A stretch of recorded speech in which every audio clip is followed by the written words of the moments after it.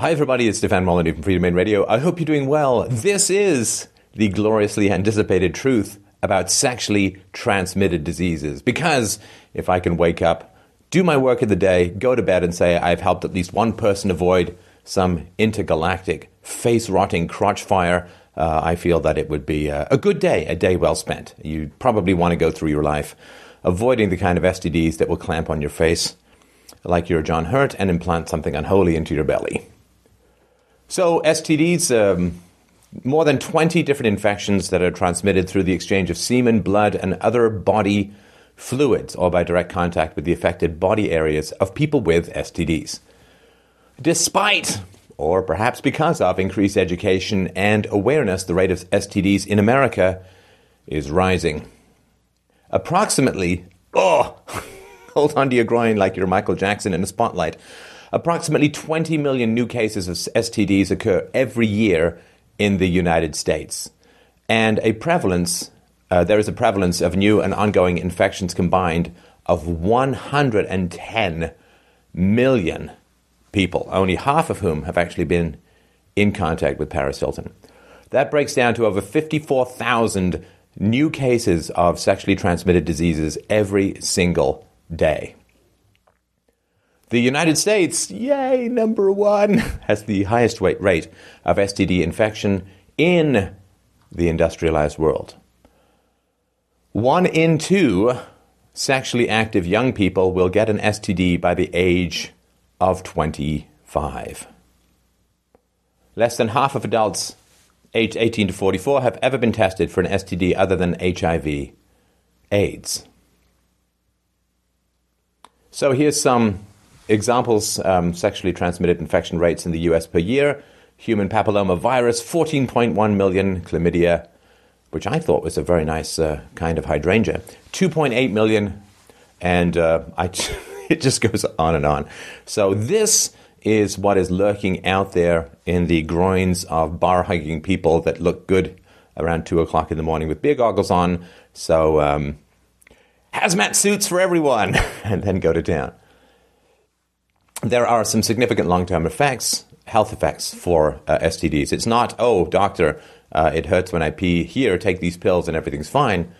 As many as 1 in 5 Americans have genital herpes at the moment, which is a lifelong but manageable infection. Yet up to 90% of those with herpes are unaware that they have it, with more than 50 million adults in the US with genital herpes. And over 750,000 new infections each year, some estimates suggest that by 2025, up to 40% of all men and half of all women could be infected with genital herpes. At least 15% of all American women who are infertile can attribute it to tubal damage caused by pelvic inflammatory disease, the result of an untreated STD. So tragically, it can for women, and STD rates among women are higher, and because a lot of times they can't tell that they have it because of the indoor plumbing. So up to 15% of infertility can be traced back to an untreated STD. Only 54% of college students regularly use condoms during vaginal intercourse, 29% during anal intercourse, and only 4% during oral sex. 87% of men know how to use a condom correctly, compared to only 60% of women. An incredible 60% say they would still have sex even if their partner refused to wear a condom. Ladies, not wise. Over half the participants in a study of college students believe that they can tell if someone has an STD just by looking at them. It's not the same. Like, you can tell penis size by looking at the length of the forehead on a human being, but it's not as easy to tell STDs just by looking at someone. 80% of people who have a sexually transmitted disease experience no noticeable symptoms. This often means that since there's no apparent cause for concern, they're unlikely to get tested, allowing them to transmit the disease to other partners. STDs cost the U.S. healthcare system roughly $17 billion each year. This is just direct costs. The indirect costs of the doctors could actually be doing other things are not counted. So to put this in perspective, in the last financial year, Both Google and General Electric each made $13 billion in net income. Citigroup made $13.4 billion, Johnson & Johnson made $13.8 billion, and Walmart made $16 billion. So these giant corporate incomes are still less than the cost of STDs. As we mentioned, half of new infections occur among young people between 15 and 24 years old. Condoms. Don't worry, they are interstellar, deep space, Star Trek shield Kevlar protection for your junk. Well, not really so much. So this is from a pamphlet called STD Scenarios, which is aimed at middle school students. And it says this: Greg and Cecilia have been dating for 7 months and recently became sexually active. Now, Greg has developed a burning sensation when he urinates, which means he's not just sexually active, but may in fact be radioactive. Could Greg and Cecilia have avoided this situation? Yes. How? Greg and Cecilia could have avoided the situation by abstaining from sex or using condoms. They can abstain or use condoms in the future with each other and with any other partners they may have. Well, the little wee microbes that take up residence in your junk are kind of twigs and berries travelers. It's not just the shaft of your penis that they can live on, and so a condom is not surefire protection against STD transmission. So, for instance, with herpes, using a condom only lowers your risk of getting the lifelong virus by 30%. Human papilloma virus, 50 to 70% lower risk, but some studies have shown no protective effect associated with condom use for women. Chlamydia and gonorrhea only cuts your chances by half. Syphilis, again, it only cuts your chances down by half to get the infection if you're wearing condom. In one study of sexually active African-American teen girls, despite 100% condom use, 1 in 5 became infected with chlamydia, gonorrhea, or trichomonas within 28 months. So it's not quite the same as phone sex. 1 in 5 is a lot, but the actual rate of acquiring an STD was probably even higher because the study did not look at HPV and herpes, which are two of the most commonly transmitted STDs. There's also, you're getting ninja junk rot, I think is the technical phrase. I don't speak a lot of Latin, but I think that's it. So they're adapting. They, of course, want to survive at the expense of your boner. And so gonorrhea is the second most common STD, but is growing resistant to the only effective antibiotic left to treat it.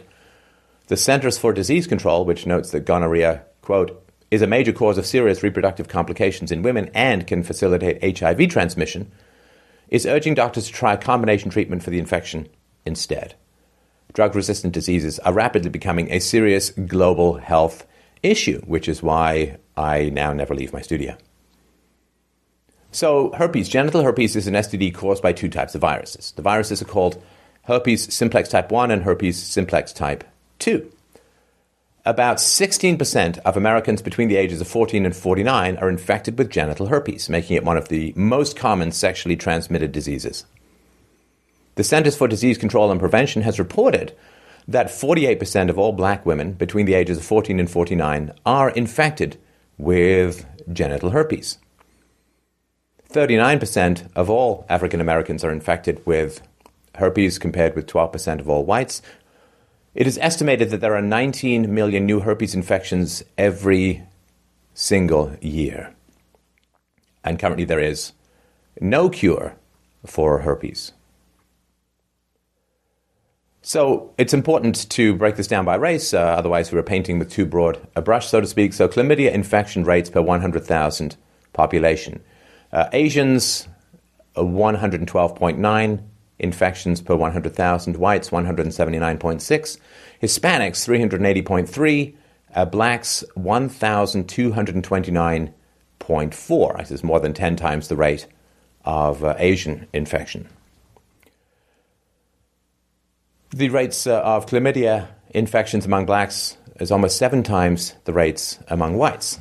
Gonorrhea infection rates per 100,000 population.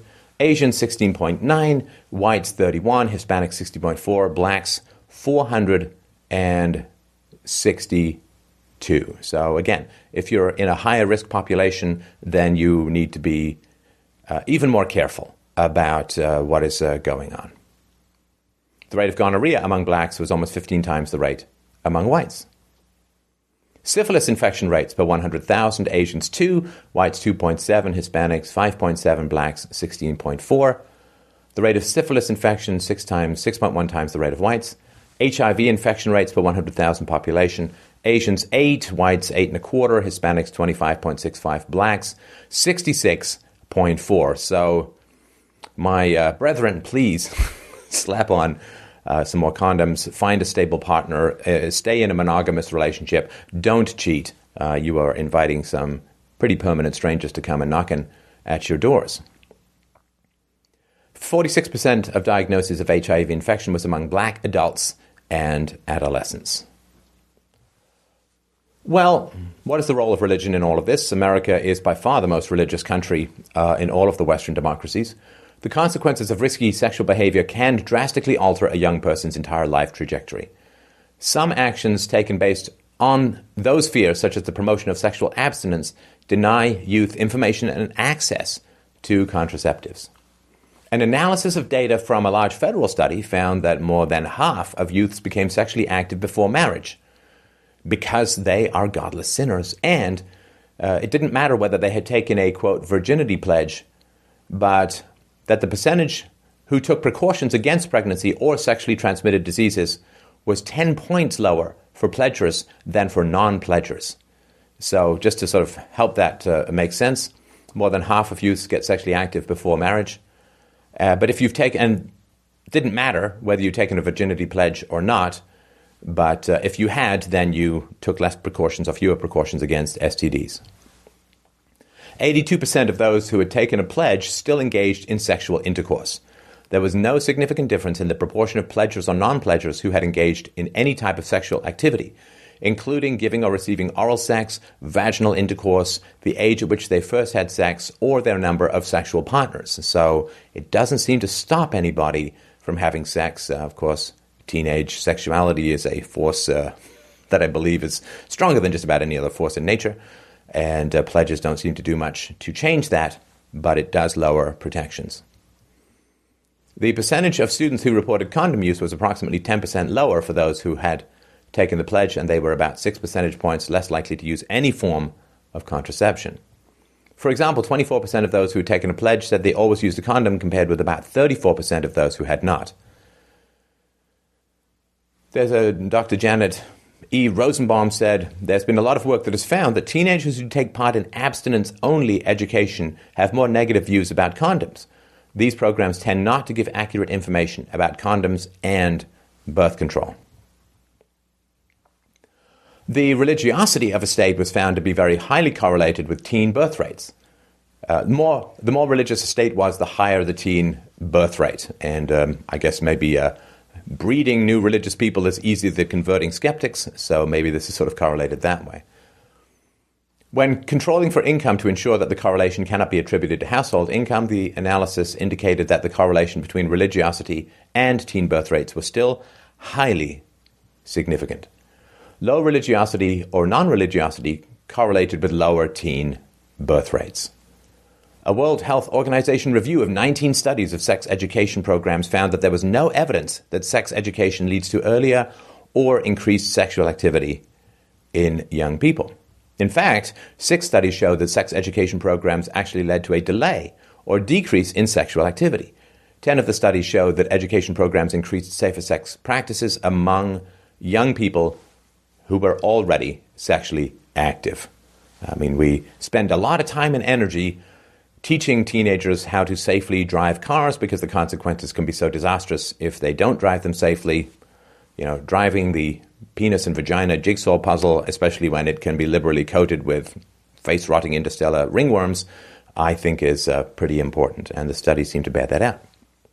When parents frankly discuss the use of condoms with teens, teenagers are 3 times more likely to use condoms and less likely to be infected by STDs or involved with an unintended pregnancy. What are the worst states for STDs? Oh, yes, the sexual tourism not so much list. Arkansas was the 5th tied most religious state, 7th for chlamydia, 7th for gonorrhea, and 9th for syphilis. South Carolina, 5th most religious state, 5th for chlamydia, 4th for gonorrhea, and 13th for syphilis. 13th for syphilis. Not a bad name for a horror movie.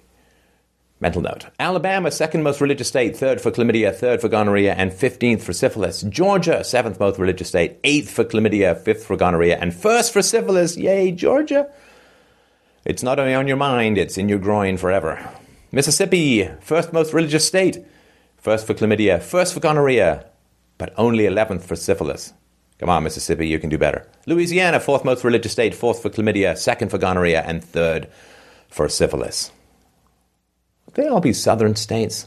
I think so. Spanking. Yes, it's a Free Domain Radio presentation. We have to do it. Don't fight it. Spanking is associated with an increased probability of alienation from parents, and alienation from parents, in turn, is associated with an increased probability of risky sex for psychological reasons that I'm sure would make Freud's head both rotate and explode in a combination of poltergeist and scanners. With both men and women, the more an individual was spanked before the age of 12, the greater likelihood that he or she would insist on having sex without a condom. In this same study, spanking is associated with a 38% reduction in participants who had high degrees of self-control. High self-control is associated with a 39% decrease in the percentage who insisted on sex without a condom. Thus, spanking is related to insisting on sex without a condom, in part because spanking is associated with a lower probability of self-control. Spanking, of course, is an external means of enforcing will. It does nothing to develop internal willpower. It only increases resistance to authority or to good behavior, because if good behavior is enforced through spanking, people don't internalize it. Sort of reminds me like I went through a brief drinking phase for about a week or two when I was young. And then when I went to college, I didn't do any drinking because I'd already done it. And the people I knew who hadn't done any of it when they went to college, they generally got face blitzed and ended up ralphing in a wide variety of unsavory places. And while I was like, I'm sorry, I can't come out drinking. I've got to work on my first essay. Oh, I was an extremely popular keener.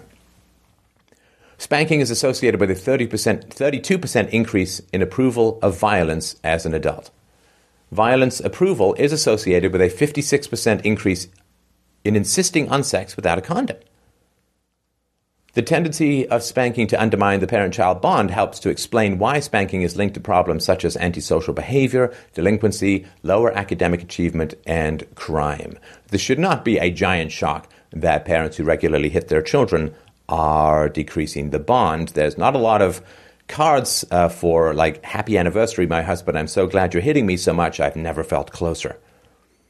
Spanking also slows cognitive development and lowers academic achievement. Low academic achievement has also been shown to be associated with risky sex and adolescent pregnancy. So you can look at Dr. Murray Strauss's work here. He's been on this show. Check out The Primordial Violence, Spanking Children, Psychological Development, Violence, and Crime. And we'll put the link in the low bar. Gender and pregnancy. Untreated syphilis in pregnant women results in infant death in up to 40% of cases. Women who are pregnant can pass STDs to their babies. Genital herpes, syphilis, and HIV can be passed to babies during pregnancy and at delivery. The harmful effects of STDs in babies may include stillbirth, a baby that is born dead, low birth weight, less than 5 pounds, brain damage, blindness, and deafness. As we mentioned, the female anatomy places women at a unique risk for STD infection compared to men. The lining of the vagina is thinner and more delicate than the skin on a penis, so it's easier for bacteria and viruses to penetrate. So how much can you trust someone that you've just met that your hormones are saying, let's plug in the blind photocopier and make more of these hormones with a body around it? Well, 56% of single men and women admit to committing infidelity within one or more of their past relationships. 18% of married individuals admit to committing infidelity at least once during their marriage. This is self-reported, and I would imagine is significantly on the low side.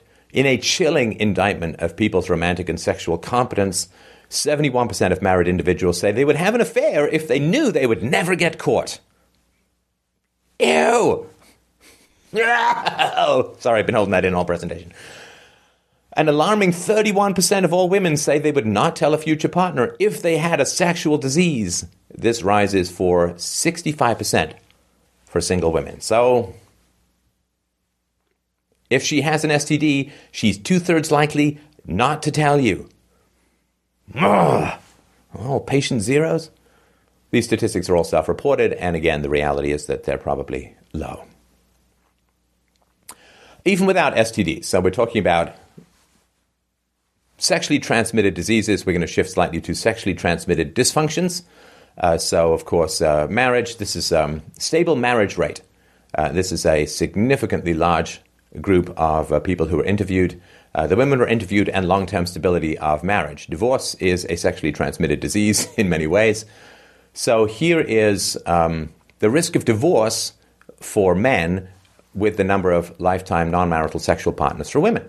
So if you get married to a woman who is a virgin bride, then you have an over 80% chance of the marriage succeeding. And of course, when marriages fail, it costs men tens of thousands of dollars, possibly access to their children, hundreds of thousands of dollars in child support or alimony. So if your bride is a virgin, over 80% chance that the marriage will succeed. 75% if it's one partner with a virgin bride, so if you have sex before marriage, 69% one partner, non-virgin bride if you have intercourse. If the woman has had one sexual partner before you get married, other than you, obviously, then it falls from over 80% chance for the marriage to succeed to under 54% chance that the marriage will succeed. If the woman has had two partners, it drops down to 43.65%. Three partners, 39.35%. Four partners, bucking the trend, we go back up to 41% of marital success. If the woman has had five partners, you're down below 30% chance for your marriage to succeed. 6 to 10 partners, they just give up at this point, and basically it's just become a giant baby oil-laced Roman orgy. 28.7%, 11 to 15 partners, 29.61%, 16 to 20 partners before you get married, 17.8%. And when they just give in 21 plus, which probably involves really garish lighting, 70s music, and a webcam, then we're at 20% chance for the marriage to succeed. So now for a man, the more sexual partners that your woman has had, your bride has had, the less chance you have for your marriage to succeed. Again, this is, correlation is not causation, but I would say this is pretty strong correlation and something to be very much aware of when you are thinking of getting married.